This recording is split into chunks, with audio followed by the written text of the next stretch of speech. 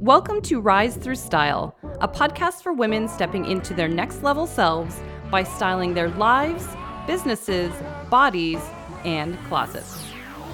I'm Christy Russell, image consultant, CEO, and media style expert. I help women embrace their bodies, take ownership of their desires, and create an authentic style that represents who they are.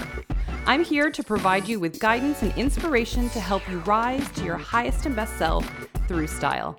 Let's jump in. Hello, everyone, and welcome back to the show. I'm so excited to be chatting with you, as I always am. Before we dive in, if any of you want any style help with getting yourself outside of the style box, if you want to see nothing but possibilities in your closet and you want to know how to crack open more outfit potential based on what you already have, that's right, no shopping required, then don't forget to check out my Jumpstart Your Style program. It is 14 videos from me showing you how you can use exactly what you have in your closet and start looking and viewing it differently. I walk through the exercises myself that I give you in these videos so you can see how I would walk through it as a stylist. And I promise you, you will have so much beautiful outfit potential pop through for you. It's so much fun. The feedback on this program has been phenomenal. And best part is it's super affordable. So I will leave that link down below in the show notes. Now, today I wanted to talk to all of you about something that I think is so important for women. I mean, it's more important for men too, but I find that women really get caught up in comparison. And I know we've probably all heard the quote that comparison is the thief of joy. And it's something that, oh my gosh, I mean, I know as women, we know this, and yet we do it, don't we? I mean, we look through social media or magazines, or maybe, I don't know, maybe it's in our friend circle, and you think, oh my gosh, she's so beautiful, or she's so much more successful, or she's got XYZ thing and I don't, right? We get into this mode of comparison, that thinking that the grass is greener on the other side. And then we end up getting into this very low vibrational energy that makes you feel less than, right? And this is such a dangerous thing that we do as women because it completely crushes our vibe.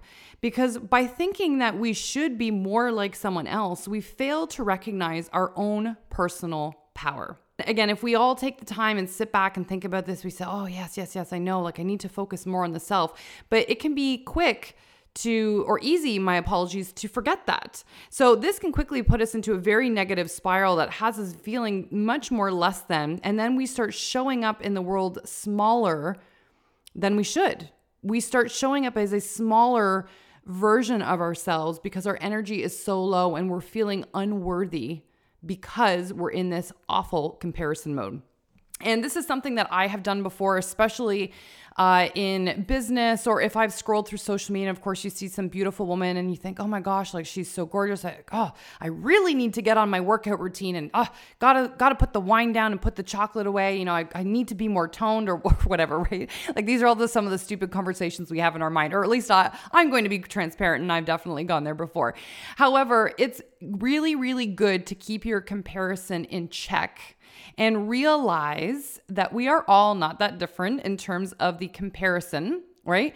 And that we all hold our own special, unique gifts and powers, right? And that woman that you may be comparing yourself to in business or style or what have you, maybe her fitness routine, whatever, she may also be comparing herself to someone else that we don't see also. So I wanted to give you a few things to keep in mind just to keep your comparison in check and hopefully help you with it when you approach that threshold in future. So the first thing that I like to keep in mind if I feel myself going down comparison road is to remember that anything you see in media or in social media is just the highlight reel. So people very rarely show their crappy days. They don't talk about very often the days of frustration, the days of struggle, the days where you might be bawling your eyes out on the floor, or that you're wanting to give up or feeling like your own body insecurities. And I think that's why I probably got a chuckle. If any of you love the movie Julie and Julia, it's one of my favorites. I love that movie. Julie, at one point when she's in the midst of this challenge that she's given herself to cook like Julia Childs, is so overwhelmed and so frustrated that she's not going to be able to do it. And she's comparing herself, and you see her having a meltdown, throwing chicken and stuffing all over the floor. I don't know, for me, I just got such a good laugh out of that portion of the movie. But it's so true. Like, you just don't see those crappy days behind the scenes, right? It's not something that people showcase very often. People want to show their accomplishments, and they want to keep positive, and they'll show the things that get them pumped up and excited about their life. Now, I love transparent posts and things in media where people really do show, the rawness of life, because of course we all go through our own highs and lows, but it's really important to consciously tell yourself when you're looking at something, or if you're feeling a comparison come on, that you are just viewing the highlight reel and that every single person has bad days. Now, the next thing to keep in mind, point number 2, is that you cannot compare someone's 2000th step, again, I can't talk, apologize, to your 20th, right? We all have a journey to travel. So let's extrapolate this to talking about fitness or exercise. And this is something that I can very much relate to, being that I had gone through my own weight loss journey last fall. And for those of you that want information on that 35-pound weight loss, you can go check out my YouTube channel, because I talk about it there. But I know when I was beginning that, I was motivated more by the fact that I wanted to feel healthy. It was never about a sizing thing for me. I just came to a point where I started to feel gross in my own skin. And at that point, I was also feeling like, oh my gosh, I have so far to go. Like, it's going to take me forever to get where it is that I want to be. But regardless, I knew that I had 2 choices. I could grumble about it and could, never start. Or I could recognize that, I have far to go, but if I start today, I'll be one step closer than I was the day before, right? So I tried to keep my mind in check that this was a journey, and I had to start it the best that I could. And that if I never began, I would never get to my end goal. And I had to keep that in mind when I was looking at the journey of other people that I found inspiring for their fitness, thinking that, they look great, like that's so aspirational. And realize that they have been doing this for a heck of a lot longer than me. So although I'm now at a place where I feel a lot healthier, I'm now more focused on the wellness aspect of wanting to become more fit and more toned. And again, I have to remind myself that I just have to meet myself where I'm at. I have to take baby steps. I have to allow my journey to unfold, because it is not an overnight process. So I'm sharing that with you because I want you to ask yourself, how can you use that person that you're comparing yourself to as inspiration and drive for where you want to be? Now, you don't want to, compare yourself and say, I need to look like that person, or I need to do exactly what they're doing, because that's not the point. But if you can flip the script and say, wow, she's at the place that I find really inspiring. Oh, I like how she seems to live her life. Oh, I like the foods that she's eating. That's really inspiring. That is a very different and empowered energy that you're coming from, rather than one of a victim mentality where you are giving your uniqueness and own personal power away. So you can flip the script a little bit, or if it's not with fitness, you could ask, can you hire a coach to help you on your journey? Can you start eating better? Can you maybe focus on your goals more? Who are you looking at, and what are they doing that's making you feel that way? Ask if you can use it as fuel rather than allowing it to dampen your spirits. There's always something in that comparison that is obviously becoming a trigger for us that we can look at as a mirror and ask ourselves how we can use it to do better, right? So if I was looking at someone that was triggering me in terms of fitness, let's say, for example, it's not that they're doing anything wrong or that I'm less than. It's only triggering me because I know that I'm not putting in the effort that I probably could. So it's just a mirror for me on how I could maybe do better, or maybe recommit to what I'm trying to achieve, right? So I can use that as more drive and inspiration in my life and future. Now, the next point, tip number 3, is to curate your social media. Now, this is a massive one that I think people know, but very few people do. And one thing that I am unapologetic for is I follow very few people. I just don't want a bunch of crap in my newsfeed that I don't care about. I don't want to hear other people's opinions. I don't want to hear about how Karen's complaining about some restaurant she went to, or some stupid drama on Facebook or whichever. None of that stuff is important to me. I don't want to open my newsfeed and be a part of it. I don't want to take that in. I don't want it to shift my mindset to something that I don't need to focus on, right? Because I do believe that we take on the energy of others a lot of the time. So I am very unapologetically protective of my energy and what I take in, who I talk to, what I view, et cetera, et cetera. So I had actually heard of this a few years back and found it to be like revolutionary for me at the time.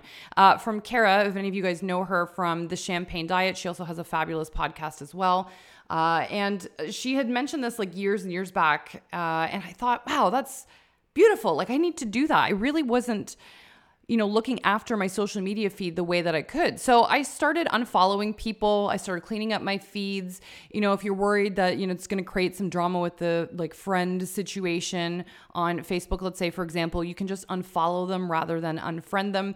But let me tell you, it made such a massive difference on my mindset, right? Because I wasn't consuming things that were useless to me, and I wasn't consuming negativity. I wasn't consuming things that were taking me outside of my goals and what I found inspiring, and wasn't training my mind, because I do believe that's what we're doing with social. I wasn't training my mind to pick out and only see the negative, because I truly believe if that's constantly what you're seeing, if you're constantly absorbing negativity, whether it's from family, friends, social media, whatever, I do believe it kind of trains your mind to see more of it. And I don't want that in my life. And maybe to some of you that sounds sheltered or naive or whichever.